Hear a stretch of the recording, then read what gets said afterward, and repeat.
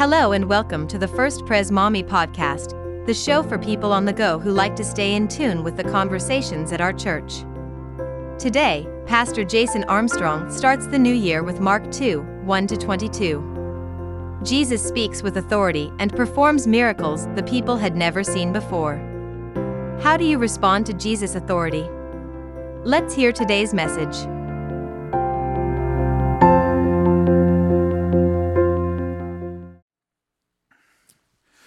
This week, my wife saw some videos that were posted from a person I went to school with years ago on social media. He posted some videos on social media, and they were a little strange, a little weird, nothing too bad, but a little weird. And she came to me and she's like, "Who is this person?"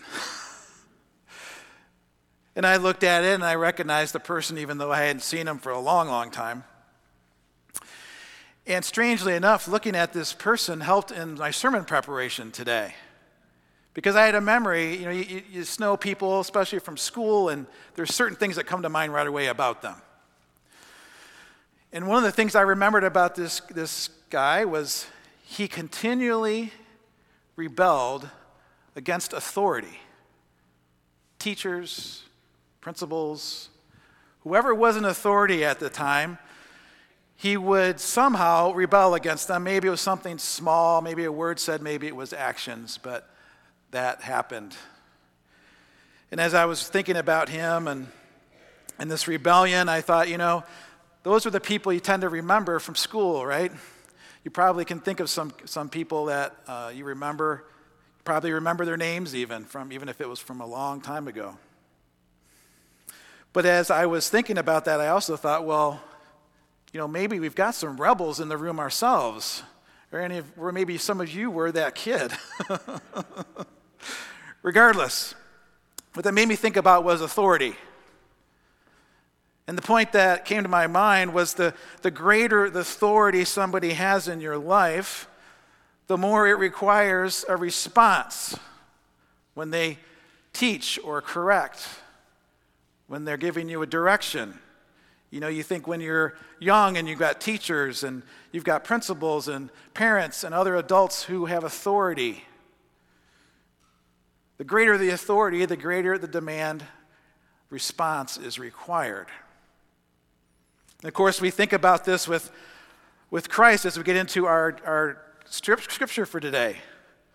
Christ is the ultimate authority over heaven and earth. So when Christ acts, when Christ moves, when Christ speaks, when Christ has the divine authority, we are required to respond. Required to respond to Jesus' authority. And we'll see in our text this morning that there's a variety of ways that Christ is responded to, that authority is responded to by people. So you all have a job to do this morning as well as mine up here. As we're going through the story, Gavin read it, it's a long text. We won't be going through all of that. But through it, you'll see different people and different responses. And think about your own life and where you've been. Maybe you've matched up with some of these people, or maybe you can say, yeah, I'm in this person's place right now in the story, how they react to authority. Because when Jesus speaks and acts, it is amazing, as we'll see in the text. His divine authority demands a response. So Jesus has returned to Capernaum. We got a quick map here to show us where Capernaum is. It's in the northwest corner of the Sea of Galilee. It's the word in red there. You can see that. He has just said and done some incredible things in chapter 1, as we talked about last week. In verse 15, he declares, "The kingdom of God is near. Repent and believe the good news." This kingdom of God is near. It's being ushered in by the person of Christ. And he goes about proving this and showing this authority in many different ways. He drives out demons. He heals people. Scripture tells us he preaches and teaches and does so with a unique authority. In Mark 1:22, it reads, "The people were amazed at his teaching, because he taught them as one who had authority, not as the teachers of the law. And this word authority, it's an important word to remember. The word is exousian. Divine authority means divine authority granted to Jesus as Messiah. So pay attention to that idea of authority. We'll see it come up later in our text this morning. Now we enter into our scene for today. Jesus has returned to Capernaum. He's at a home there. Many commentators believe that this was the home of the disciple Peter. And with all that's been going on in the region, all the things he's been doing that we read about in chapter 1, he's getting pretty well known. People are following him from place to place, seeking him out. It hasn't helped any that right at the end of chapter 1, he heals a man with leprosy, and he tells the man, don't talk about this to anyone. But the man responds differently. And I just put this up there, Mark 1:45, because I find it almost amusing in his response. Instead of not going and telling about Jesus, instead, he went out and began to talk freely. He spread the news about Jesus. Now Jesus could no longer go out openly because he was known. People wanted to be with him and see him.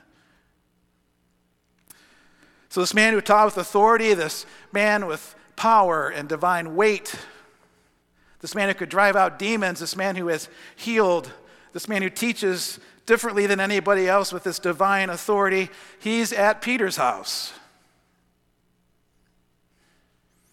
So you can imagine the conversations between people. Jesus, the one we've heard about, he's over at Peter's house. We got to go over there and see him. When other people were thinking the same thing. Like I thought about, younger days when people would have parties at their house, and maybe they would invite a friend or two. And then that friend or two would invite a friend or two. And all of a sudden this gathering that was supposed to be 3, 5 people turned into 50, and all of a sudden the porch was full. Some of you might remember those days. But before he knew it, Peter's house was full. The house was crowded. Houses in Palestine in those days, large ones would hold about 50 people. So people are kind of pouring outdoors. They're pushed up against windows. Maybe there's some people sitting on the window sills, window ledges. There wasn't room outside the door, and I'm sure even more people were starting to come. And inside it says Jesus is preaching. He's speaking. He's announcing the word, it says, the Logon, which means a divine expression or word, speaking the word of God to these people who have gathered. And maybe speaking similarly to the way he did at the synagogue, teaching and declaring again, the kingdom of God is near. Repent and believe the good news, as he said in chapter 1. In the midst of this scene, a group of men come to the house. 4 of them carrying a paralyzed man on a mat. I can imagine their excitement. They've heard of this man who has the authority to heal. He has the authority to drive out demons. Certainly, he can heal our friend. Let's take him there. And then they get there, they have this hope, they have this belief that is real, that he can heal this man. And they get there and they can't get in the house. House is full. Imagine they could see Jesus through the window, preaching, teaching, speaking divine. Imagine they could hear Jesus' voice, even if maybe the view was obscured at this point. They could hear the teaching, the authority of Jesus. They knew he was there. And they knew that they had to get their friend in front of him right now. We can't wait till later. More people are going to come. What about if they leave and there's a crowd and we can't get to him? So how are we going to get around this obstacle? It's a pretty big one. Hard to carry a man on a mat through a crowded room. The answer is, let's go on the roof, that picture we just had up earlier. So most houses in that time, they had a ladder or a staircase on the side of the house so that it'd be easy to go up and repair the roof, so you could go up in the summertime and enjoy some of the cool breeze at night. But these roofs were made out of clay and branches, and they were rolled so they were hard. Now these guys believed, they were motivated, that the solution to get their friend in front of Jesus was to rip apart the roof. So they began breaking it up, right? Scripture tells us right above where Jesus is speaking, tearing pieces of clay and branch, digging through it. You can imagine that there's pieces of debris starting to fall on people, starting to fall on Jesus. Pieces on the floor. As I was imagining the scene in my head, just as a really simple example, have you ever had to put a hole in your ceiling at home? Maybe you're putting a light or making a repair. Drywall alone, when you cut through it, it makes a mess. Or if you have an older home and you're cutting through lath and plaster, you know the difficulty of cutting and things going everywhere, debris everywhere. And one of my family's favorite stories now is, at one point, 10 years, 15 years ago or so, I was up in the attic and I made a wrong step over the dining room and went through the ceiling. One foot, then the other foot. That was a mess. But you can imagine the debris and just things falling down. And all of a sudden, you look up, and through all that, you see a face. Then you see a man lying on a mat. Then you see the man lowered through the ceiling, right in front of Jesus, and all that chaos. So just for a moment of fun, let's take a moment of speculation. This isn't in Scripture, but it's just fun to think about. So these men are digging through the roof. You're hearing all the sounds, all the commotion, the light coming in, the things falling. Jesus sees them lowering his friend in front of him. I wonder in your mind, what look do you think is on Jesus' face right now? What do you think Jesus is thinking? That's a lot of motivation. I'm sure he's not just thinking about, Peter's got a problem with his roof now. It's a big deal. Sense of urgency that they're showing. Something special is happening here. But while that's complete speculation, we do know what the Scripture says. And here's what we do know about this text. That these men had been transformed from the inside, showing it in a visible way. It says Mark 2:5, the first part of Mark 2:5. When Jesus saw their faith. This word, faith, here is a big word. It's piston. It's a very important word. It communicates that these men have been acted on divinely. The Spirit has acted on them. I want to make a little bit of a leap, but I believe that they heard Jesus' words as he was preaching the divine. He was preaching the Word of God. Because when the Word of God goes out, spiritual things happen. Transformation takes place. And I believe these men were transformed in that way. They didn't just now think, well, we believe Jesus can heal. We hope he can heal. We'll take that chance. They now knew. They had the faith that's divinely inspired that Jesus would heal. And when the man slain in front of them, he does a curious thing. He's here for healing, obviously. Stand. That's why he's there. But Jesus doesn't do that first. First, he forgives his sins. He knows that this is a more important part. This is the eternal. This is spiritual. That needs to be dealt with first. At the end of our time in verse 22 in that passage, it talks about new wineskins. You have to have new wineskins before you can pour wine into them, the new wine into them. That's where we're seeing here, I think.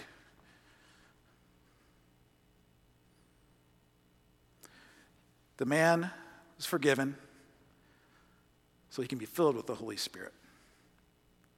He can see that the kingdom of God coming near in Christ.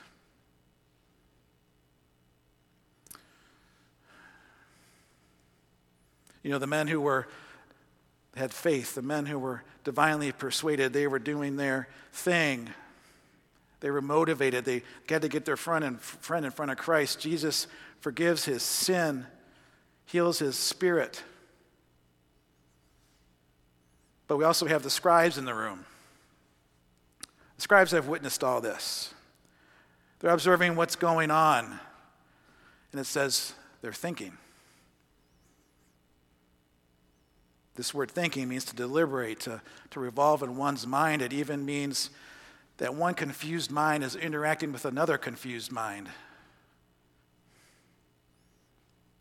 So these men aren't quite new wineskins yet. They're still old wineskins. They're trying to figure out what's going on here. Why does this fellow talk like that? Doesn't he realize he's blaspheming? The most serious charge that results in death by stoning, blasphemy, saying that you have an attribute of God. You are the divine. You claim majesty, an authority that belongs only to God. And of course, they knew the law of Moses. They knew that only God could heal, or God could forgive sin. And there's two verses quickly that I wanted to show you to kind of get a flavor of that, what these men, these scribes would know. Psalm 103 is one. 103, 11 through 12. Talking about God. For as high as the heavens are above the earth, so great is his love for those who fear him. As far as the east is from the west, as far as God removed our transgressions, our sins from us. And this is prescribed directly in Leviticus chapter 16. The Lord gives Moses this instruction on observing the Day of Atonement, the day at the temple where people would all come to have their sin forgiven once a year. Leviticus 16:30. Because on this day of atonement will be made for you to cleanse you. Then before the Lord you will be clean from all your sins. So the scribes knew these things. They knew what was, what has been, what the law says. But now they're confused. Now they're deliberating. They're seeing what's happening. They're seeing that something new is here. Something divine is here. What do we do with this kingdom of God that's coming near? What do we do with this direction to repent and believe? And Jesus knows what the scribes are thinking. You know, you've seen how I've healed people. You've seen how I've cast out demons. You've heard that I teach with authority that is divine. So are these things that I've done, these healings, these releasing demons, teaching, is this not hard? But I suppose if I say your sins are forgiven to this paralytic man, maybe that seems easy because you don't see a difference in him. You can't see it, you can't touch it, but forgiveness has happened. Eternity has happened. But so that you know that I have authority that is divine, I'll do what's even harder in your eyes. I'm going to heal this man. I'm going to tell him to get up and walk and take his mat and go home. So that's just what he does. He tells the man to get up, pick up your mat, and go home. And the man did that. Walked right out of that house in front of everyone. Walked through the debris and the dust, the physical manifestation of his friend's faith. He walks by the light coming through the roof that was just opened. He walks out that door. And I'm going to bet that he walked out that door and did the same thing the leper that was healed did earlier. And he walked out and he proclaimed the good news of Jesus Christ. Told everyone he knew about how he healed him. How he was a new wineskin filled with new wine. And Mark 2:12 says, this amazed everyone. And they praised God, saying, we have never seen anything like this. This word amazed is a word that means removed from a fixed position. I imagine it's a physical word. You know, if you get amazed, you're kind of in shock, you kind of move back. But I think there's also something spiritual and eternal about that movement that happens when you're amazed, when you're in the presence of the divine. People who were witnessed Jesus' divine authority that day, they certainly were affected by it. The scribes, those who doubted Jesus, their position was moved, they're confused. Maybe earlier they thought they stood firm on what they knew. Now it's like, I'm not so sure anymore. Something new's happening here. Can't explain what it is, but I've never seen anything like this. I've never seen anything like this. Remember, the kingdom of God is near through Jesus Christ. Repent and believe the good news. And as we briefly touch on the remainder of our text today, we continue to see Jesus' authority, his divine authority in action. We continue to see people's faith acted on, being divinely persuaded. People who are amazed by Jesus and Jesus' authority. We got Levi, who's called by Jesus to follow him. He's divinely persuaded. He stands up, answers that call. Just like Simon and Andrew and James and John did, other disciples in chapter 1. Come and follow me. You don't do that without divine persuasion, without recognizing Jesus' authority. We see the Pharisees questioning Jesus on why he would eat at Levi's house with a sinner, eat with him alone, tax collector, and other sinners. He's eating with them, he's socializing with them, reclining with them, in relationship and fellowship. Why do you eat with them? Sinners. People who have continually broken the law, people who've continually turned their back on God, and Jesus responds in divine authority and responds in an amazing way. Mark 2:17. It is not the healthy who need a doctor, but the sick. I have not come to call the righteous, but sinners. And the righteous here is referring to those who see themselves as righteous. They pride themselves on virtues and following rules, even if they've made them up for themselves. But the sinner part, on all sense, all people are sinners. Jesus is saying, you know when you need a doctor. You know when you're sick. Repent and believe the good news. In the sense we would all be in that room with Levi. Jesus is here for repentance, not judgment. So Jesus' authority demands a response. It is amazing because it is divine and it is the ultimate authority. We are impacted by that authority as ones who know we need a doctor. We know that we all sin and fall short of God's glory, as it says in the scriptures. We'd all be in Levi's house.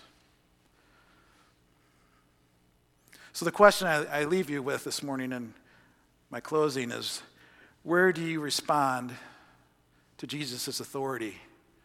Where do you respond in it? If you place yourself in the text today, where do you see yourself? Do you respond like a Pharisee where you're sure of the way things are? Even when the divine interacts with you, it's like, I'm standing firm, I can save myself. I'm good, I know the rules, I followed them, I stand firm. Are you like the scribes who think you know the way things are, but you're starting to see this Jesus, this divinity, and you're questioning what's going on in the world and in your life? Would say confused minds with other confused minds talking together. Maybe you're with your friends trying to figure things out.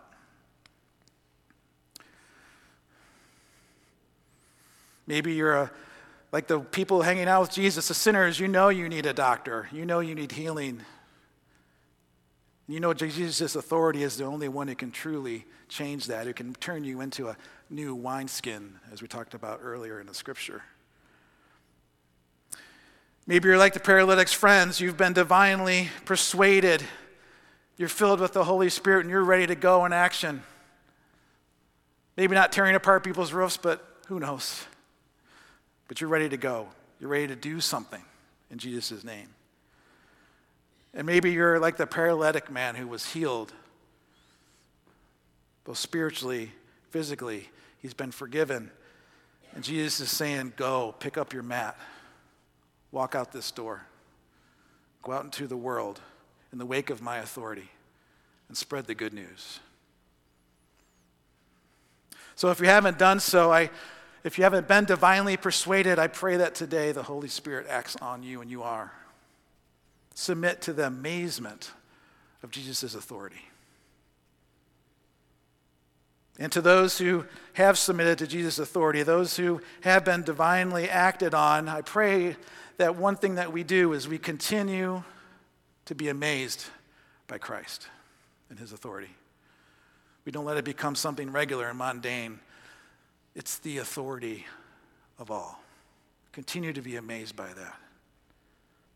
Live our lives with that determination to do God's will in response to the kingdom of God near in the person of Jesus Christ.